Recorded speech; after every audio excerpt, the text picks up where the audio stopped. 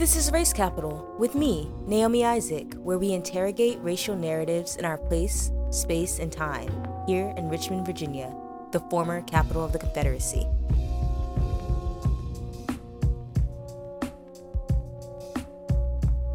The 2020 movement to defend Black lives shook the globe as Black, brown, and indigenous people, overwhelmingly youth, protested state-sanctioned violence and worked to reimagine a world without policing or prisons. And the fight to divest from punitive punishment and invest in Black futures is far from over. While many people may see 2021 as a return to normalcy, we know that the current presidential administration comes from a history steeped in neoliberalism and law enforcement. This week on Race Capital, we have conversations about the state of the police state. First, we'll speak with members of Virginia Student Power Network, Mikey Ramlogan, Mickey Charles, and Sarandon Elliott about the youth anti-policing movement. And later, we hear from organizer and cultural critic Amber Starks, where we dig deeper into policing under the new federal administration. First, we start with the reframe.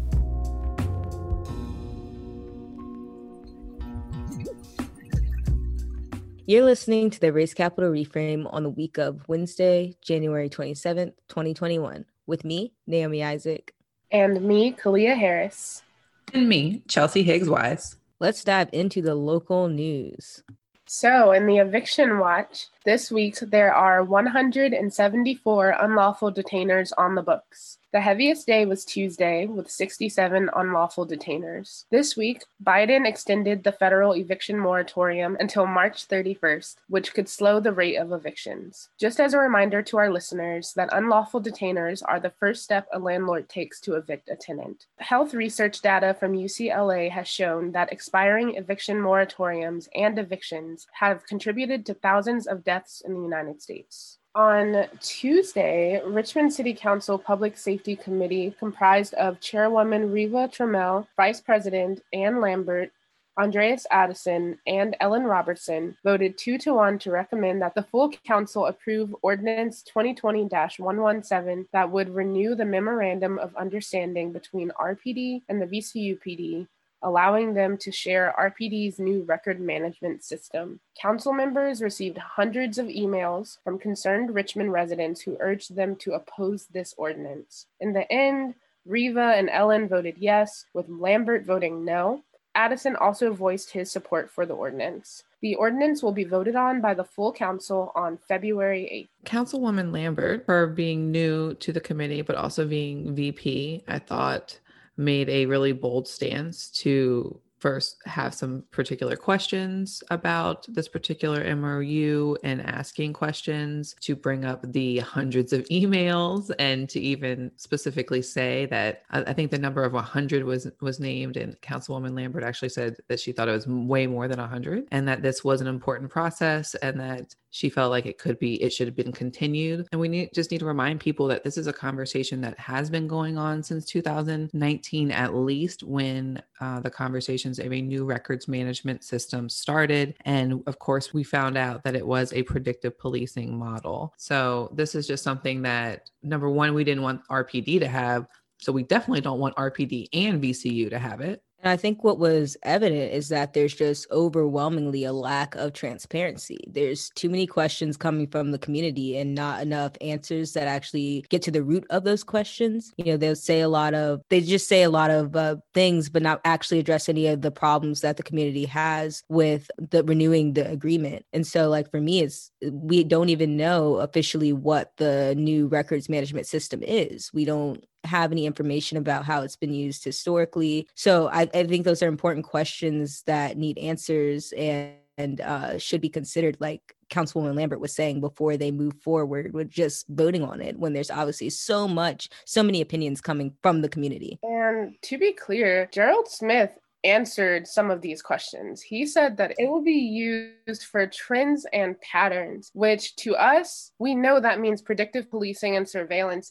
And they truly tried to gaslight us at this meeting yesterday and say that it wasn't surveillance. He said it over and over. And then he said trends and patterns about triple the amount of times that he said that surveillance lie. And I think that folks really need to understand that we have to listen to what Gerald is saying. He is telling us exactly how they intend to use this, and they want VCUPD to also have access to that data so that they can tag down those trends and patterns. Yeah, he also mentioned about how it will be used to, track different areas of the city where there's high crime. Like, I don't know how you can argue that that doesn't lead to surveillance or over policing. And it is totally a possibility to not have this agreement. Like, VCU has one of the nation's largest campus police forces, 95 officers, over 200 security personnel, and a huge budget. There's no reason that they need access to anything that allows them to police outside of their jurisdiction. In fact, they should be reducing VCU's jurisdiction. And this is what Black and Brown students have been saying. It's what Black and Brown Richmonders have been saying since they expanded the jurisdiction in 2019. So for our new counselors, for folks that are new to this, realize that this is something that has been going on for years. And when hundreds of concerned Richmonders come and share their experience and their concerns, we cannot have counselors that are questioning if they're Richmond residents or thinking that they don't understand what they're talking about. We're already anticipating that the Stoney administration is going to come out with some statement that gives us, quote, clarity, end quote, on all of these things to make sure that we understand what it's for. But we don't need clarity for what we already know, that this is going to increase policing in Richmond. And don't forget, it's almost budget season, y'all. And Ellen says she's already expecting tens of thousands of emails to defund the police. So we got to make sure we follow through on that. The Virginia Dogwood reports that Dominion Energy is the top corporate donor for political elections in Virginia. They gave over $1.3 million to political races across the state from 2020 to 2021 and over $10 million in the last decade. Despite that, the lawmakers in the Virginia General Assembly rejected legislation that would place many limits on corporate political donations and several other campaign finance proposals. This means Virginia will remain one of 5 states with no restrictions on corporate contributions, VPM reports. And in other news, Virginia legislator Delegate LaSharice Aird has a bill to declare racism a public health crisis. In Virginia, it passed subcommittee on Friday and is headed to the House floor for a full vote. Another bill headed through the legislature is one to remove the statue of segregationist Harry F. Byrd Sr. from the Capitol grounds, which passed through House committee last week along party lines, with, surprise, surprise, all Republicans voting against it. And in other legislative news, the bills for equity and financial aid and ban the box for those with felonies in higher education have both passed subcommittee and are headed to be heard in full House committees. Speaking of more legislative news and marijuana updates, last night the House heard the bill in subcommittee and we'll hear it again on Thursday. The House bill will also go to courts and then appropriations. Now, we have to remember that the Senate must also still hear the marijuana bill in Judiciary and Finance. With crossover happening on February 6th, it's a race through all of the committees for equitable marijuana legislation. There's a host of other bills going through the General Assembly right now. We will continue to use our platform to share updates. For everyone that was listening last week, the anti-bail fund bill was killed in committee, and now we're continuing to watch the critical housing bills, as well as things like abolishing the death penalty that's made it to the Senate floor. And we also need to continue to watch what's happening with mandatory minimums. Wow, so much out of the legislature. So I know I have certainly been sitting in the subcommittee. Chelsea, I know you have. Naomi, you have too. So how are y'all feeling about it? I can't believe next week is crossover. I'm really excited at the work that a lot of community members have done to make sure that racial justice and equity stay at the forefront of legislation. We're seeing it all across the board when it comes to like the way that we're managing incarceration, the way that we're dealing with housing, and the way that we're dealing with legalizing cannabis. So I'm really excited at all the work that people in the community have done and the effort that they've really put into making sure that legislators are considering Black lives still. Yeah, being a part of killing that anti-bail fund bill trail was exhilarating. It was really empowering to see folks from bail funds all over the state, community members come together and really just make sure that that thing never came back and that decarceration is still a possibility in our state. So keep fighting to everyone that's out there testifying, and hopefully we'll see some semblance of change. Yeah, I think a lot of people see it as though, like the legislature can be slow when it comes to progress, but we still have the opportunity to make sure that we're disrupting a lot of the harm that they have the opportunity to expand. And that's really important, and why you should really keep an eye on what's happening in the legislature. You really nailed it on the head, Naomi, that a lot of the work in the legislature is about us restricting any further harm that they could possibly do. And that's a lot of our work, particularly as folks that are fighting for Black lives. And in other news, community advocate and mental health professional Richard Walker has announced his candidacy for the 71st House of Delegates seat that is currently held by Jeffrey Bourne. He says the constituents, quote, deserve a delegate who is beholden to the people, not corporations, end quote. I got something to say. We have to also remember Richard Walker was huge for his Union Hill resistance with Dominion out in Buckingham County. I know that wasn't in his press release. It talked about a lot of his decarceration work, as well as bridging the gap in his work there. But I really want folks to remember Richard Walker was huge when it came to speaking out against Dominion and everything that was happening in Buckingham. On 6 a.m. Monday morning, the Virginia Department of General Services and the Capitol Police descended upon Marcus David Peters Circle to erect fencing around the circle and the statue to, quote, prepare it for removal, end quote. The state has restricted access to the site, including to groups like the MDP Kitchen and other mutual aid efforts that have been ongoing in the circle since the uprisings. There's still no word on when the litigation will be done in the courts to remove the statue, and the community has spoken out in opposition to this new fencing. I talked to VPM about this earlier this week, and besides the fact that I think that the fence presents a blank canvas for the community to consider, I also think that this is very much another barrier for Black people to perform mutual aid and to just be able to go into the community healing space. Like, it has not sped up the litigation. We don't know when it will be removed, and so it's really just causing all types of additional policing and enforcement down at the circle. And especially when it's a mourning site for all of the Black lives that we've defended and lost over this past year, it seems really disrespectful, on top of the fact that the site or the circle, which honors Marcus David Peters, he still has yet to receive any justice by the Richmond police. It's just a multi-layered performance of violence. Yeah, and not to mention that the memorials that are still in the circle are now inaccessible to the community. So they're saying and really touting that they're not going to mess with the memorials until the removal happens, but we can't actually access the memorials whatsoever. And so that's just really harmful and traumatic. The family of Xavier Hill held a memorial service last Saturday to celebrate the life of Xavier, the 18-year-old Charlottesville resident who was murdered by Virginia State Police on January 9th, 2021 in Goochland County on Interstate 64. After the service, the community rallied to demand that the dash cam footage be released. The family maintains that Xavier told police that his door was open and that his hands were up.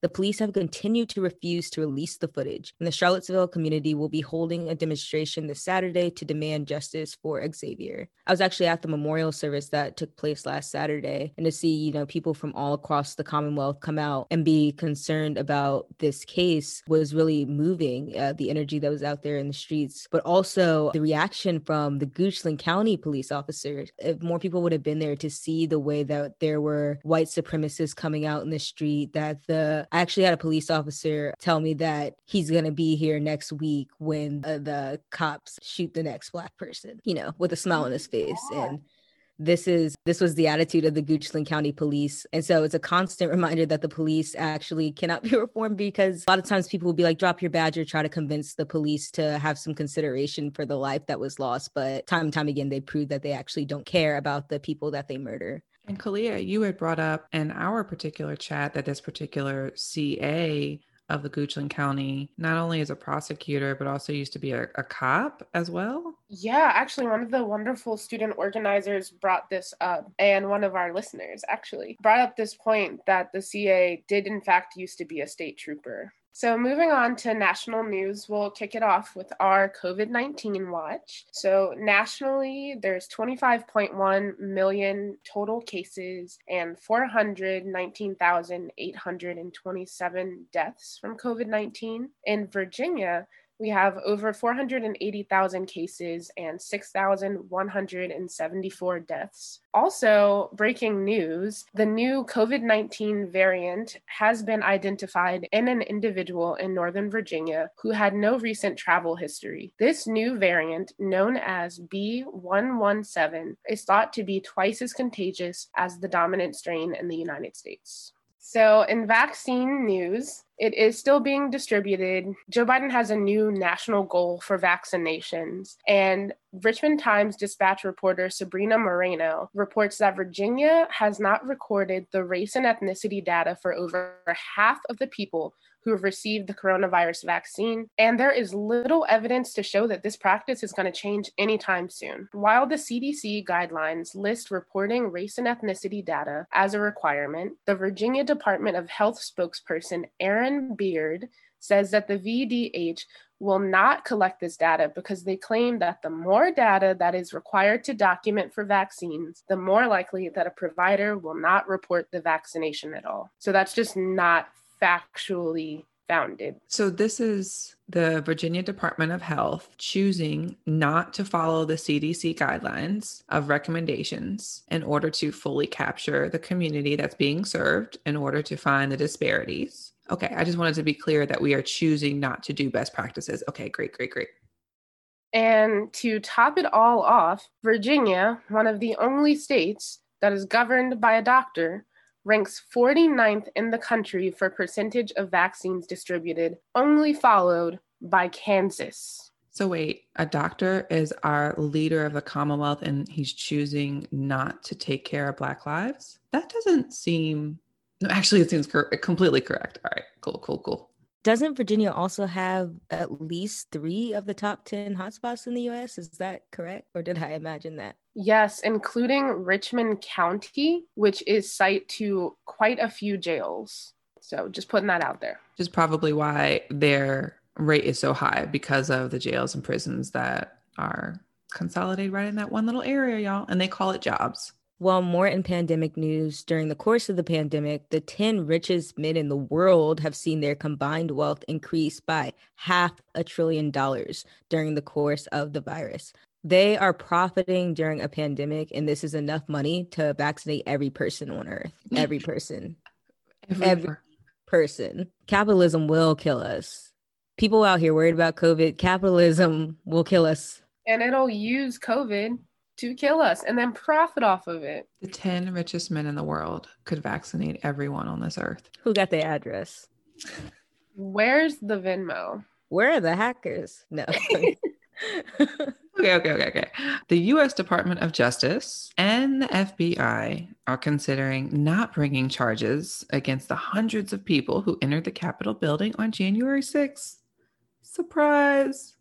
Not to us. Well, while some people have been identified and charged, the federal officials are debating about whether or not to charge everyone involved because people were engaged in, quote, wide variety of behaviors, end quote. The Washington Post reports that, quote, due to the wide variety of behavior, some federal officials have argued internally that those people who are known only to have committed unlawful entry and were not engaged in violent, threatening, or destructive behavior should not be charged, according to the people familiar with the discussions, end quote. This comes as NPR is reporting that more than 140 people charged for the riots on the Capitol on January 6th, nearly 1 in 5 served in the military. So yeah, I'm sure there are some inside people that are trying not to charge everybody. If we're seeing 20% of them are in the military some kind of way. I've never seen protesters or rioters, whatever they want to call them. I've never seen them have this discretion where they consider that there might have been a wide variety of behaviors. That's new.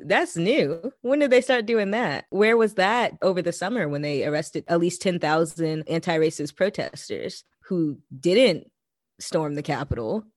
And they're actually looking into the DOJ to see if there was any inside job done even there with working with Trump. So it's a hot mess, but it's a mess that we already knew existed. And it's a mess that's happening at home and across the country in Seattle. So y'all, a video emerged of a Tacoma police officer driving an SUV into a group of protesters on Saturday, sending at least one person to the hospital. Now, does this sound familiar to anyone else? I remember we had a particular episode where someone actually came on our show and talked about their experience by being hit by a car, not just a car, a Richmond Police Department car, while on a bike. And then what do we hear after that? Oh, right. That's when the city attorney's video got leaked of the Richmond mayor, LeVar Stoney, talking about making this particular investigation draw out to take a long time in order to not have attention around the violence that the police were having with the protesters. And so as we were reporting what's happening in Seattle, it's interesting how things that have happened right here at home have just kind of gone away. But again, it's like, well, look at the federal level as well. Look at how easily they're making that go away. So this ain't reform. Well, if you're wondering what's going on with the next stimulus checks, key moderate Republicans in the Senate dismissed quick action on President Joe Biden's $1.9 trillion economic package, which would have included $1,400 stimulus payments. Many Republicans are urging Democrats to dial back the plan, saying that a stimulus package with that large of a price tag would need to be justified. Y'all. Not justified. Are you kidding me? Not only that, but they're talking about the $1,400 checks. What happened to 2K? No one ever said to minus the 600. What? Yeah, how did we lose the 600? I totally forgot about that. It's been so long, and that still don't add up to 12 months of payment. So like I didn't even understand, but yeah, how did we diminish the price when we know that folks have been unemployed for over a year now? You know, there are folks who've been struggling for over a year, and the most they have to offer them is less than $2,000. Yeah, and not only that, but they did not hesitate to bail out big corporations, everybody and their mama that wasn't us, the people, during this coronavirus pandemic. And the moment that it comes to people getting even a crumb, a red cent, now we got to dial it back. I thought the Democrats had a majority. So how are the Republicans, right? Isn't that what this is? Or is this unity thing that we need to not fight down to the tiebreaker with the VP and not do that every time? Is that what this is? Because I'm pretty sure that's why everybody went so hard in Georgia, right? Unity just means conceding on social justice at every point in time. And in other news from Joe Biden, his first days in office have come with many executive orders and new changes. So we're just going to run down a few of them with a little analysis. He signed an executive order on Tuesday that orders the Department of Justice to not renew contracts with privately operated detention facilities. About 8% of incarcerated people are held in private prisons, and this executive order won't do anything to free those people. It also does not include the Department of Homeland Security and ICE immigrant detention centers. As of January 2020, ICE detained 80% of immigrants in its custody within private facilities. So we're going to need a little bit more. In addition to ending the Keystone XL pipeline, Biden continued a slew of climate justice legislation, including recommitting the United States to the Paris Climate Agreement. But Naomi, I feel like I saw you post something about the Paris Climate Agreement and Biden. Well, I basically was just talking about how it's really a sham because it doesn't go far enough to actually correct any of the climate injustices that are happening. Like it's a bunch of capitalist countries who are making, again, like this symbolic gesture of actually doing something to tackle climate change. Meanwhile, they're not doing anything to stop militarism, which we know is the biggest cause of pollution. You know, the US military being the biggest emitter of carbon emissions. So that was kind of what I was talking about. Biden has also signed many immigration executive orders to reverse Trump-era legislation, including a pathway to reunification for families separated under Trump. But many advocates are asking what his plans are to rectify the harm done through mass deportations done under the Obama-Biden administration. Under the Obama administration, more than 3 million people were deported. Biden also signed an order for a 100-day stay on deportations, which has been challenged by a GOP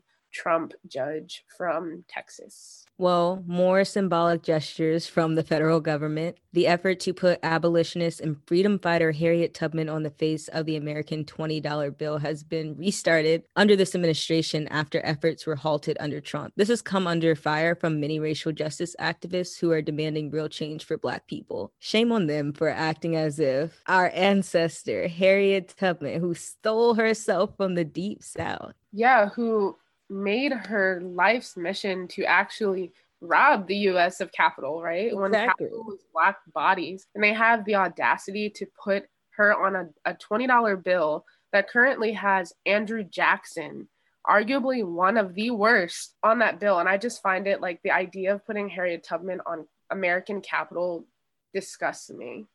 And like the idea of putting any person who comes from a divested community on a dollar bill just seems disrespectful to me. Just remembering in Harriet Tubman's time, an enslaved person was more valuable than land. Like having a certain amount of owning people, right, was more money. And speaking about abolition, I want to go back to really quickly, there is a piece of legislation out there that would create an abolition day to celebrate when we abolished slavery. Now, I did not realize that more people had signed on to this, but I know that some folks have been asking and talking to the legislators on this particular piece to take their name off because slavery wasn't abolished. This is an opportunity to cover up any real conversations about slavery and what that looks like in current day. And I think it's important to bring that to people's attention, not to celebrate anything like an abolition day while people are still out here really fighting for freedom and liberation. While people are still out here incarcerated in cages, the audacity of them to establish an abolition day. This is another example of just empty symbolism.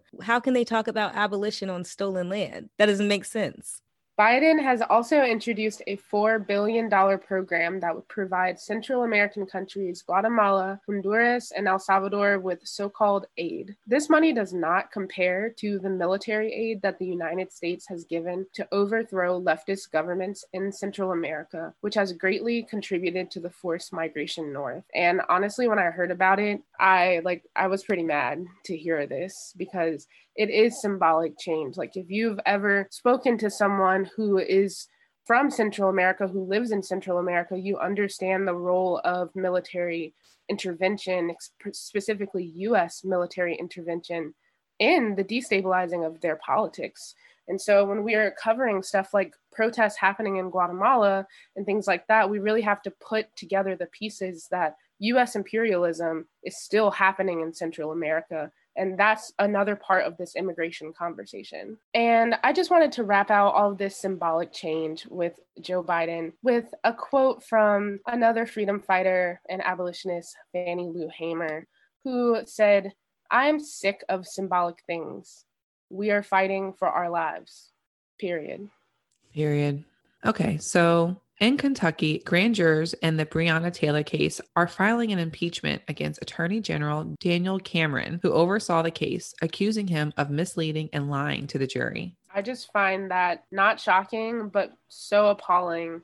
Like, we know that these attorney generals, these prosecutors, they lie to the jury. They're able to withhold evidence and just craft whatever story that they want. And we know that Breonna Taylor was killed by the police. And that's just irrefutable. It's the truth. And the idea that the jurors are coming out and saying that he lied, we need to really keep an eye on that. Right. And again, how closely tied these CAs are to the cops and how we can keep an eye on that at home as this year in 2021, we are electing a new Commonwealth attorney. Okay. And back to the federal government, Congresswomen Ayanna Pressley and Cori Bush are leading the charge to urge Biden to commute the sentences of all 49 federal prisoners left on death row, days after the Trump administration finished to rush to kill 13 such prisoners.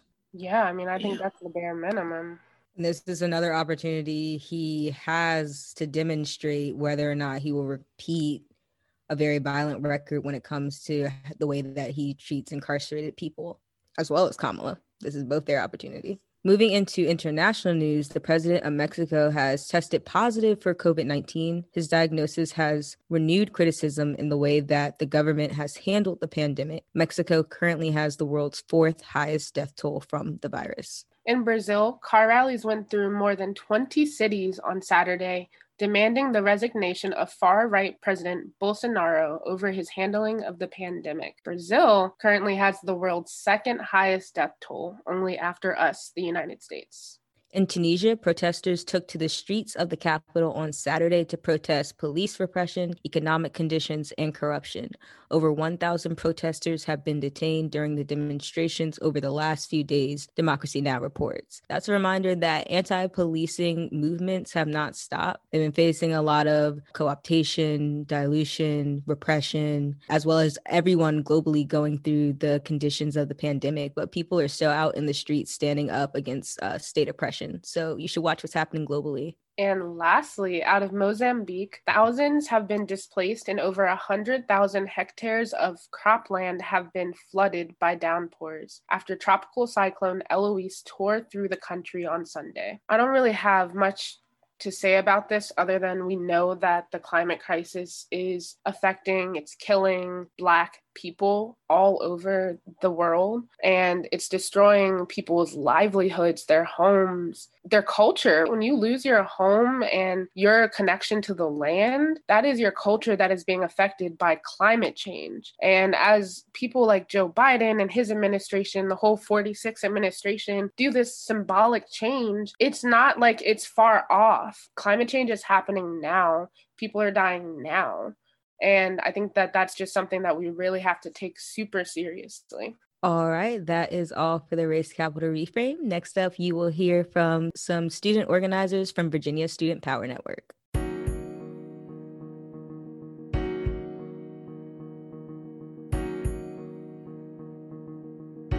You're listening to WRIR 97.3 LP, Richmond Independent Radio.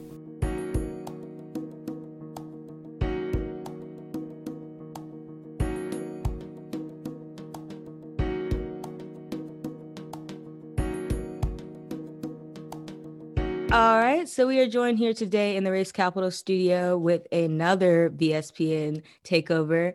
I'm going to let my guests introduce themselves to you all. Hey y'all, my name is Saranda and I go by she, her pronouns, and I am a student at the University of Virginia. I'm also a member of VSPN, and I'm also chair of the Young Democratic Socialists of America at UVA. My name is Mikey. My pronouns are he, him. I work with Virginia Student Power Network, and I'm a board member at Student Power at VCU. Hey everyone, my name is Mickey. I'm also a student at VCU. I'm on the board for Student Power VCU, and I'm also part of Virginia Student Power Network. I want to sit down and talk with y'all about, the current presidential news, the emergence of the Biden and Harris administration. I just wanted to gauge you all's reaction as youth, who have been protesting against the police state and policing and prisons for about a year now. What your reaction is to having two people who have been huge proponents of policing and expanding the carceral state. What does that mean to you? How are you feeling on inauguration night? I think for me, it comes in two forms. Number one is I continually get this reminder of the co-optation of anti-policing movements in America.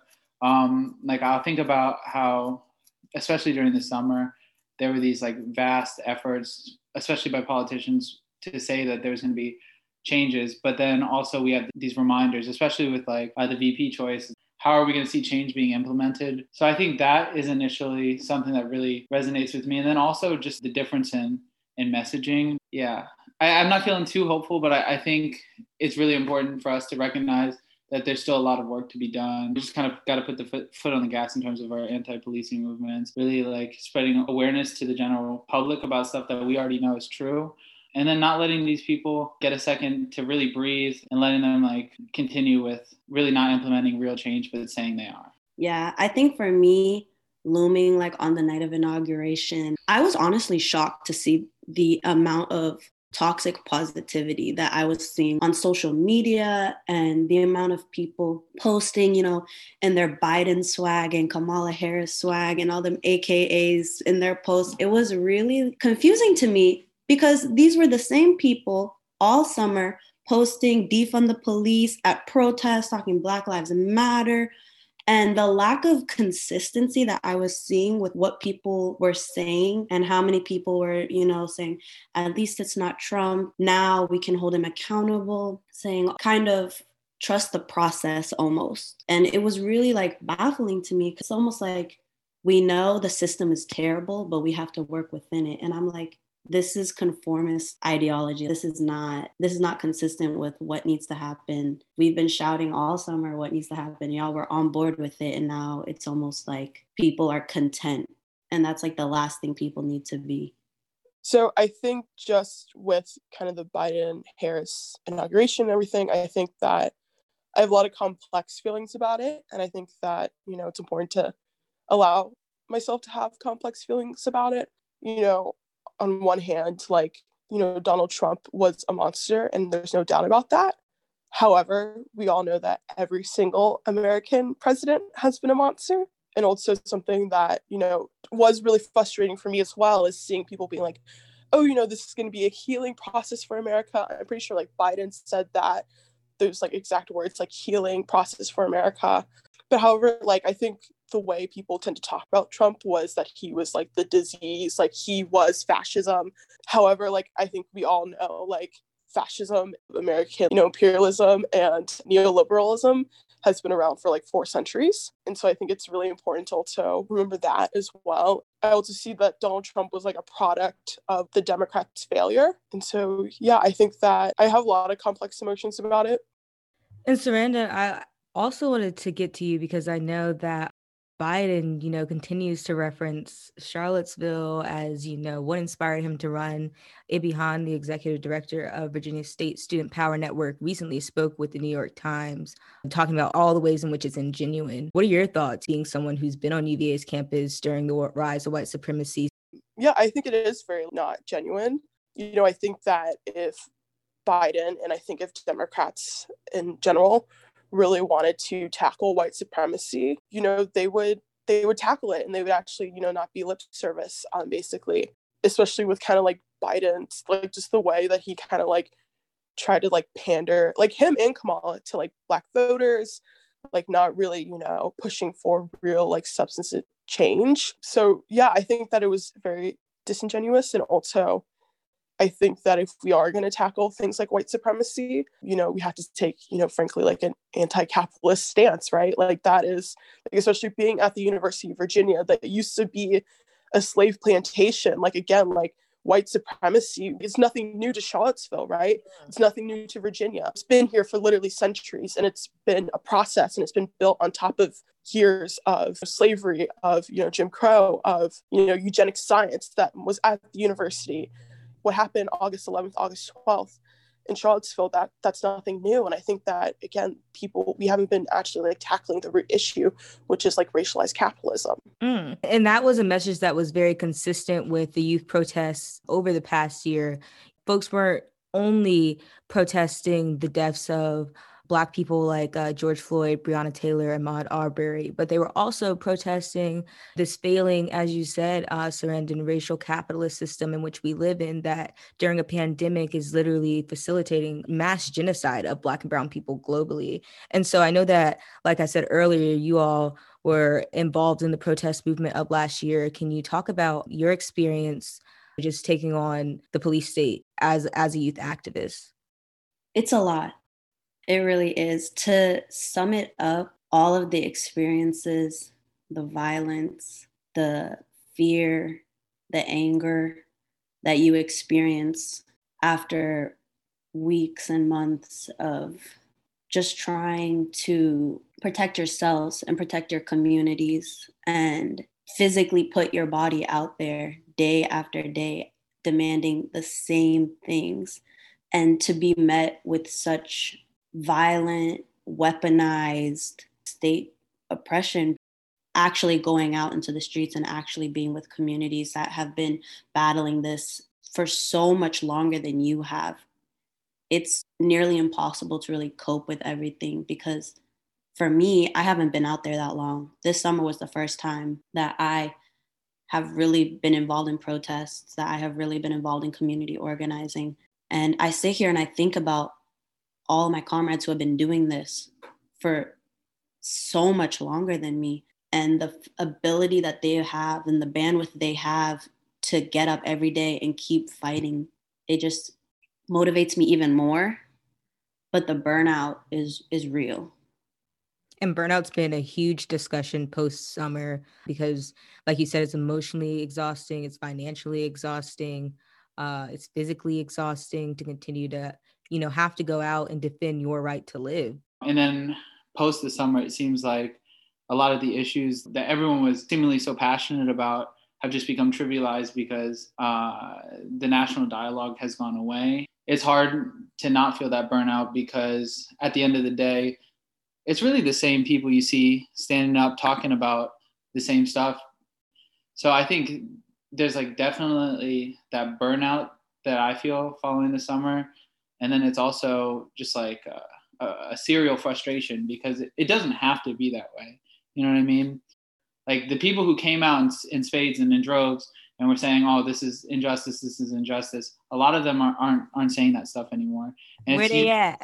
Yeah, where they at? Because it's like you just have to use your voice, honestly. And I think that's the most frustrating part. Seeing a lot of slacktivists and fake people trying to say, "Oh, I'm with you on this. I'm with you on this." And I understand that there are things going on in everyone's life, but it's tough when it's the same people you see. And you see like the emotional toll of burnout on them. I feel like everyone that I know that was like out in the streets is completely burnt out, still burnt out, but, still putting in that work. And something that I think that has been really like difficult for me to see this summer was, I was born and raised in Richmond, grew up in North Side. It was really difficult to watch, just those images and, what was happening on Monument Avenue and, what was happening to protesters.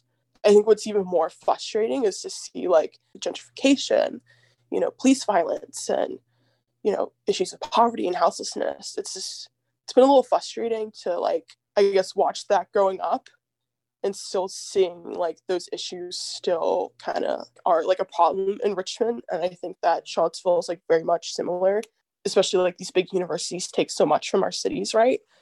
That was also something I guess that was really frustrating to watch this summer, was just how VCU and UVA, these institutions that take so much from their communities, they really gave nothing back and they weren't supporting, people on the ground trying to change the city for the better. Yes, I definitely noticed that, especially with the rise of all these protest movement courses on campuses. I don't know if you all's university have a protest movement course now, but, after we were criminalized for trying to teach the people a radical imagination, now they're getting paid thousands of dollars to put it on the bill for the next semester. Is crazy. Oh, we did experience that, and we fought it. At VCU, they tried to implement a COVID and protest course. And that's really interesting to me because organizations have been attempting to do the exact same thing and have faced academic repercussions, have gotten slapped with student conduct violations,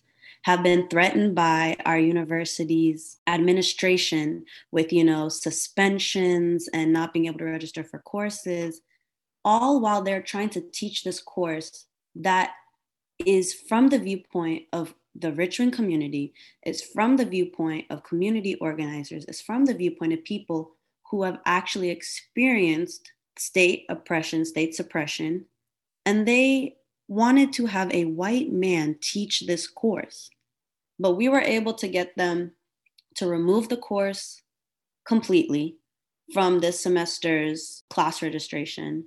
The professor sent out an email with how he apologizes for anybody who was offended by this. It was not his intention, yada, yada, yada. Luckily, now, from the student government standpoint that I have, they're in conversation about reaching out to community organizers and reaching out to people of the Richmond community who have firsthand experience with these things, about putting it in for fall 2021. congrats to everyone on VCU's campus that made that happen. And I really do want to get into, how you all are continuing to bring the fire to the campus. How are you all continuing to talk about things like abolition and defunding, disarming, and dismantling police in the state of Virginia? I think as student organizers, there's a history of holding our administration accountable, because like what Mickey was saying, the intention of that course was to teach basically like lived experiences of people through like a whitewash lens. And I think it's important that, especially organizing at VCU for last year and a half, I've experienced that there's like a complete disconnect between the student activists who are talking about like real stuff going on in the Richmond community, and then what the VCU administration thinks is the right course of action. That's obvious, like with every university administration, but like VCU, it's like, especially at the beginning, we would go into these like meetings with people, establish some sort of change, some sort of system of accountability. And like the cluelessness that the university administration was displaying was like, I had me gobsmacked, honestly. And like the disconnect between the student concerns and then the administration concerns really highlighted that a lot of the university's influence and attention to issues really only stems from things that can affect their money or gain them from having money. Meanwhile, as student organizers, we're basically just trying to get basic COVID protocols instilled for so long. We were trying to get police out of the mental health situation and crises and separating the dispatch. And that finally happened this May after a long struggle.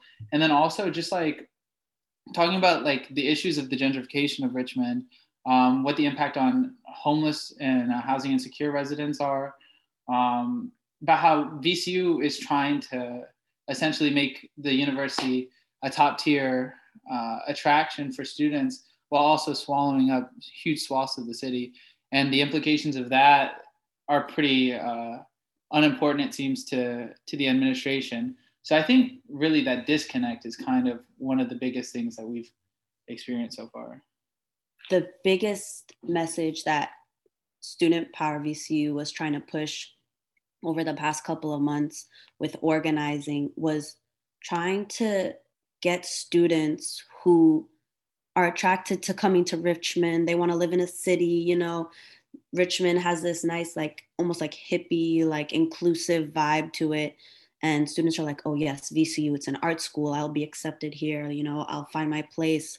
And then they never leave campus. The farthest they go is Carytown. They don't know anything about the city of Richmond. And VCU profits off this diverse and inclusive slogan to draw students in, where there's a place for you here, everybody fits in, look at our diverse population. But half of the minorities at VCU are silenced. Half the minorities at VCU do not get a chance to really have the experience that they were promised. And we've been trying to get students to understand that, before this was VCU, this was Richmond. You come here for 4 years, without knowing it, without the intention, you are actively contributing to the gentrification of Richmond. Yeah. And it's really your responsibility.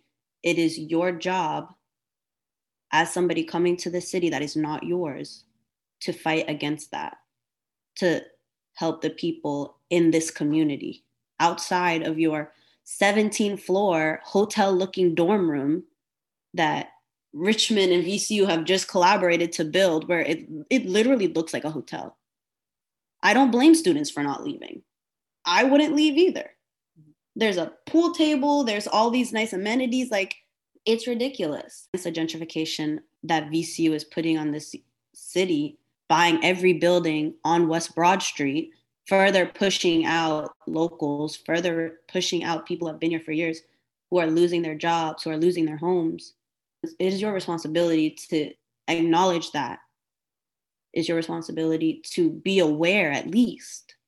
And then one thing that Mickey said that was really important, I think also, and then tying this all the way back to the greater issues of policing, VCU prides itself on saying that we're one of the most diverse student bodies in the country. And yeah, that may be true, but the experience of Black and brown students compared to like predominantly white students is huge in the sense of the amount of profiling that Black and brown students have to deal with consistently on campus compared to white students makes it to where there is a difference in university life, basically.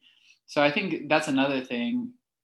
The Richmond Police Department, the VCU Police Department, everyone's in cahoots with each other, establishing and enhancing this idea of the police state on our campus. So I think that's another huge part of it too, just the vast difference in terms of student experience. If not even just police presence, but the mere fact that VCU's police force is so large, it is the largest in the state. For a campus which has similar population to UVA, our police force is almost triple? Yeah, and I think Richmond has, I want to say like 230,000 people. If you take Norfolk, that's 260,000 people. Tell me why ODU has 55 full-time police officers. 55. We have 99. It's absolutely ridiculous. And now we're learning as time is going on that VCU police and Richmond police have created an even stronger bond in which they work together to not only harass students, but the Richmond community. We've had students get pulled out of dorms in which they live in because there was a false accusation that they were, trespassing on VCU property. Students walking through Monroe Park get racially profiled by VCU and RPD regularly. And so many meetings that we have had with VCU PD discussing the constant lack of safety in which students should be feeling from their police force, the lack of accountability and action that police are not taking when students actually report misconduct, actually report feeling unsafe, being harassed, being followed, being stalked. There is absolutely no action. Students have had to go to Twitter to spread information to make other students feel aware of what is happening so other students can protect themselves. And it's not until large numbers of people are upset on social media that VCU PD in their Twitter account likes to pop up and say, please call this number, please report through the app, this, that, and the third. And it's like students should not have to go through these loopholes. Students should not have to go through all of these back alleyways to get security and safety when there's how many police officers on our campus, how many VCU police cars patrolling campus at all hours just to get somebody to talk to them, just to get somebody to answer them. And students have had to report individual police officers. Students have come to the student power account. Students have spoken with other leaders on campus about being harassed by actual police officers. And when we bring this up in our meetings, it's never a approach in which they take action within the police force itself. It's please give us the name of the officer. Please report this individual officer so we can deal with it. Right. And in the sense that it's not about a single police officer, it's not about a single student, it's about a system which allows, multiple people to continue to have the same experience. Right. You're listening to WRIR 97.3 LP, Richmond Independent Radio.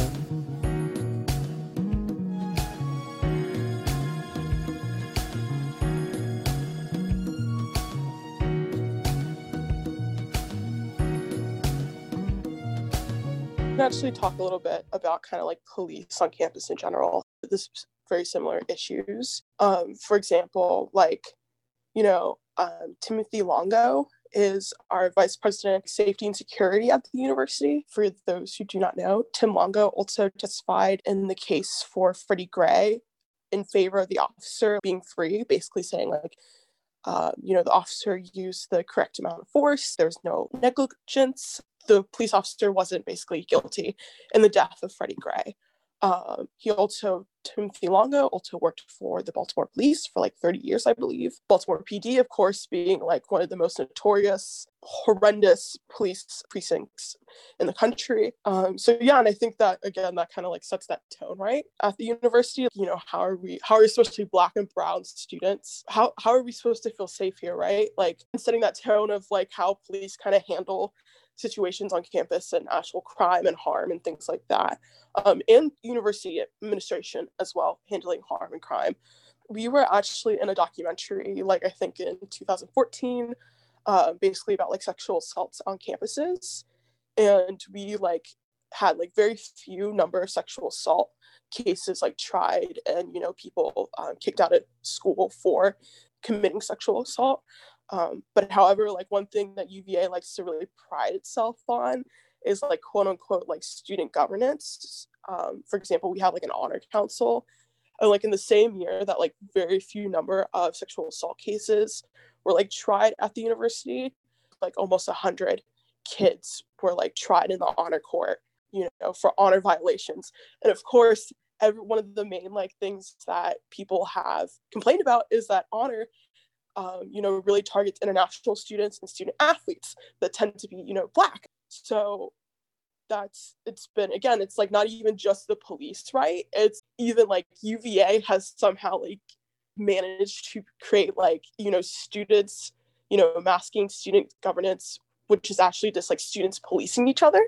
Something that I am excited about, I will say. UVA does have kind of a rich history of student activism on campus. With that being said, you know, there's been a rich history of, you know, co-opting and if kind of falling silent on administration's ears. Like, for example, like our Black Student Alliance, which I'm also part of, you know, has been demanding basically since like 1970, like a living wage and, you know, defunding of the police and like also getting JRTC off the campus, all those demands. But again, that's been for 50 years. People have been advocating around that. And it's just either like fallen on deaf ears or, you know, people have been like, okay, like UVA loves to do like task force.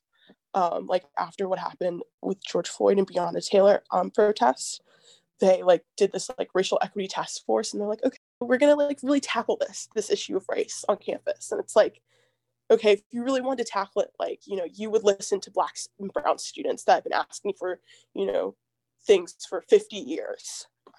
You know, you would get rid of the library that was named after like a guy that promoted race sciences.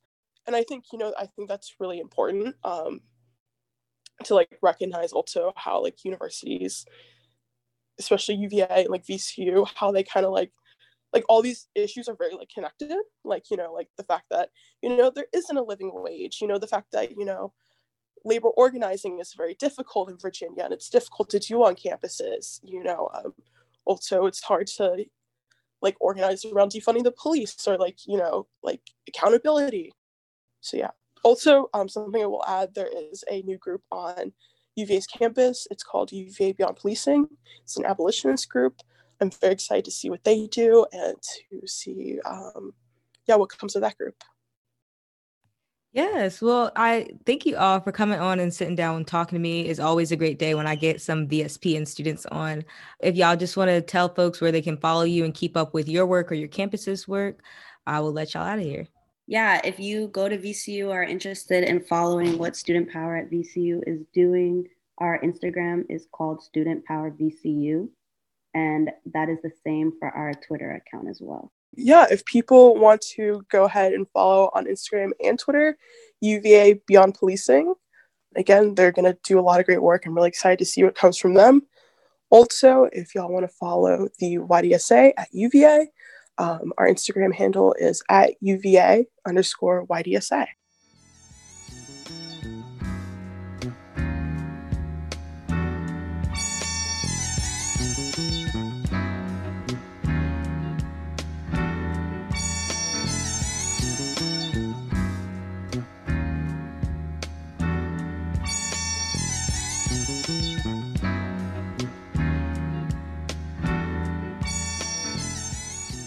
So Hesche Amber Chehochefkados, Ishte Muskogee Omes, Ishti Chadi Omes, Ishti Leshti Omes. Hi everybody, my name is Amber. I am a citizen of the Muskogee Creek Nation. I'm also of Shawnee Quapaw descent, and I am also very proud to be a Black African-American woman. I do a lot of work around or speak to a lot of issues around Black and Native identity in the intersection of like Black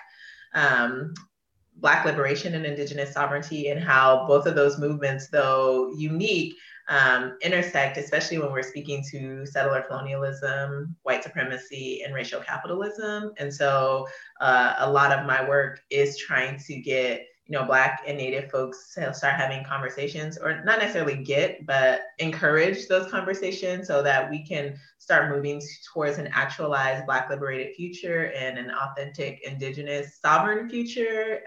But it's going to take us communicating with one another and working together, because we do have a mutual oppressor who would love so much for us to see each other as the oppressor and use lateral violence as means of like harm to keep us distracted.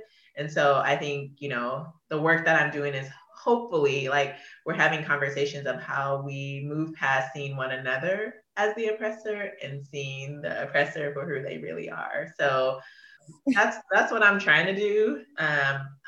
I'm seeing progress, and I'm grateful to folks who, value like anything I have to say around these topics. I just want to say thank you for having me, and thank you for valuing my voice even before I really start to talk. So, Mado, as we say in Muskogee, thank you.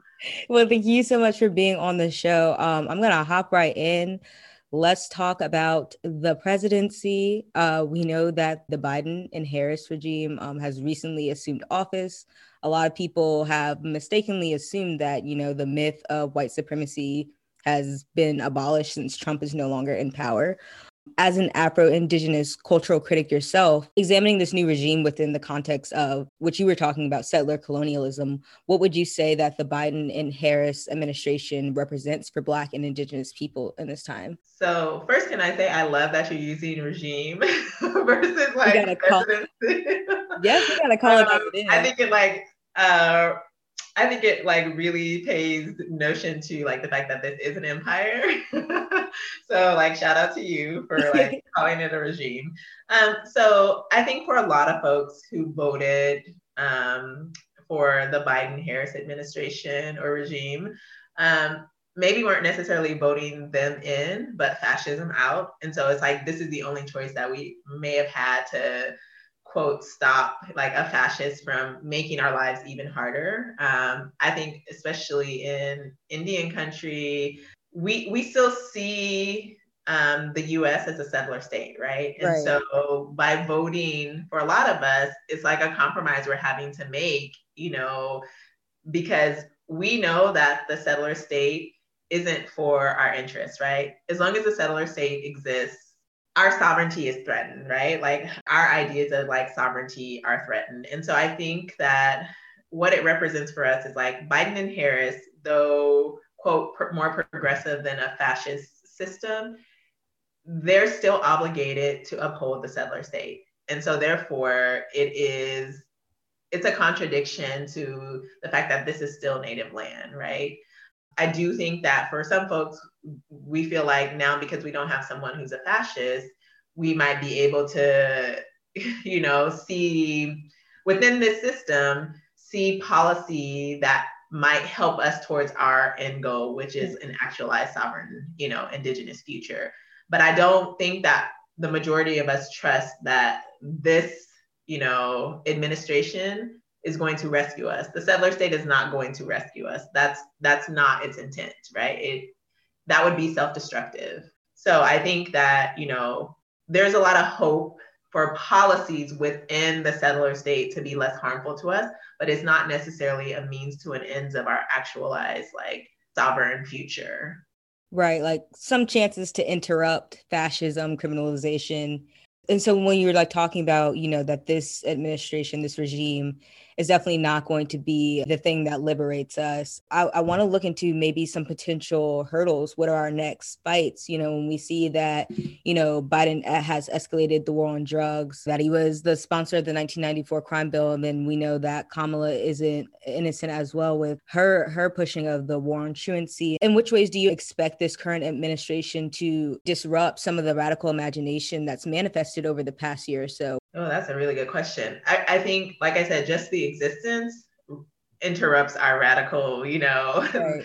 As long as that they're in these positions of like president and vice presidents. Again, those two positions require the maintenance of the settler state, require the maintenance of empire, right, require the maintenance of power, for a select few. And so, that was something that I was also thinking, as you were saying about like both Biden and Harris have been agents of this system, like even before they were like in positions of like top and, second in command, like their whole political lives have been that. We see that with Biden from the beginning, segregationist. And I think in a lot of ways, he is like enculturated as a, enculturated in white supremacy in a way that he still upholds that. When we think about people of color, BIPOC folks like, Obama and Kamala Harris, we have to think about the lines in which they had to toe to end up where they are, right? So as far as like the hurdles are concerned, I think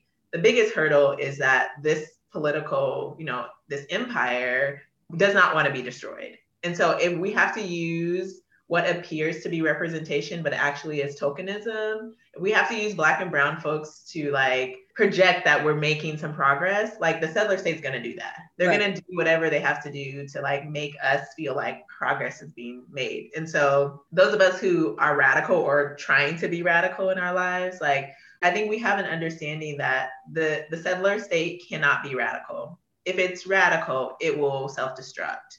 And so I think the hurdles are, we have to make sure that we are aware of tactics being used that look like progress, but really are kind of smoke and mirrors. We have to be aware of like breadcrumbs. We have to be aware of like what seems progressive, but really is still a means of like maintaining power. Yeah, it's hard because in order to uphold the empire we have, it requires militarization, right? It requires the oppression of like Black and Indigenous people globally, right? And so our hurdles, a lot of them are around making sure we don't succumb to what seems like progress, but really is a reinforcing of power for our imperialist state. What would you define empire as? What would you define the settler state as for those who may not be aware of that terminology?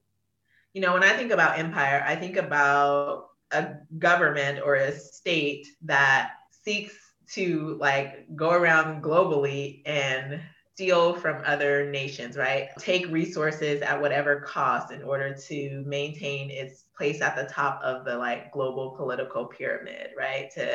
Empires will do whatever they have to in other countries to maintain being at the top by any means necessary. And so I say the US is an empire. We decided either we're going to just be about building up our country, or we're going to decide to like play war in other places and oppress other peoples for the sake of global power, global position, global resources. So that's what I mean by empire, that we're looking not only to harm the, people within our nation who we consider less than us, but we see the rest of the world as our curse, or we can take what we want from it and do what we, want with it, and see those people as commodity, right? As tools of our own greed.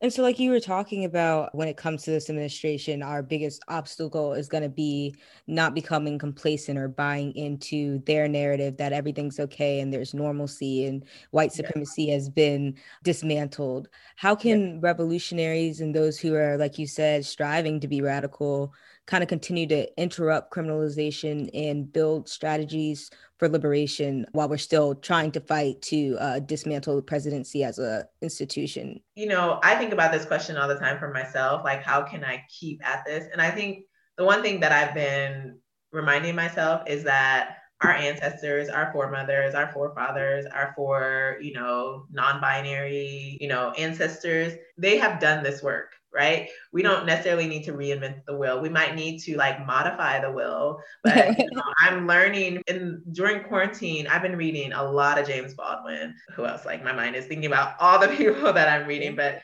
like I've been reading a lot of our ancestors' work, and they already knew, like, they were abolitionists before abolitionists was like something you could study, right? Like ancestors already knew that they had to run, right? They knew that staying on the plantation was not the place for them to be. And I think learning from our ancestors is really important because we don't have to reinvent this wheel. So I think reading is huge. I think realizing the importance of community I think that sometimes we get caught up on like who's the leader and who's in charge. And it's like, this is communal work we have to do. Like, somebody might have a larger platform, but they need us as much as we need them, right? Like we have a shared responsibility. I think it's also really important for us to realize like self-determination is valuable. Autonomy is valuable. Like we need to understand that we're capable, that we as Black, Brown, Indigenous peoples are brilliant. We never needed colonialism to tell us who we are, who we were.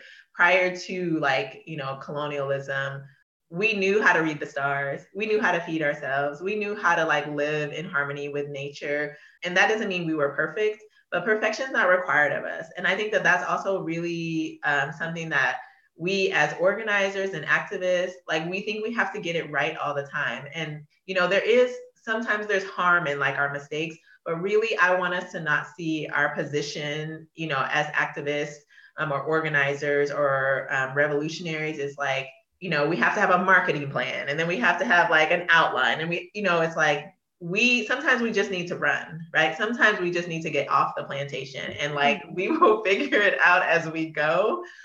So I just want us to like, remember that we're brilliant. I want us to remember that it's okay to like, make mistakes and try again. And that I think we also need to listen to each other. I was in a conversation earlier about like how Black and Native folks, how can we actually have solidarity? And I think it does start with like listening to one another and validating one another's harm. Like this has happened to me, and to be like, I see your harm, and I know that this is a real thing.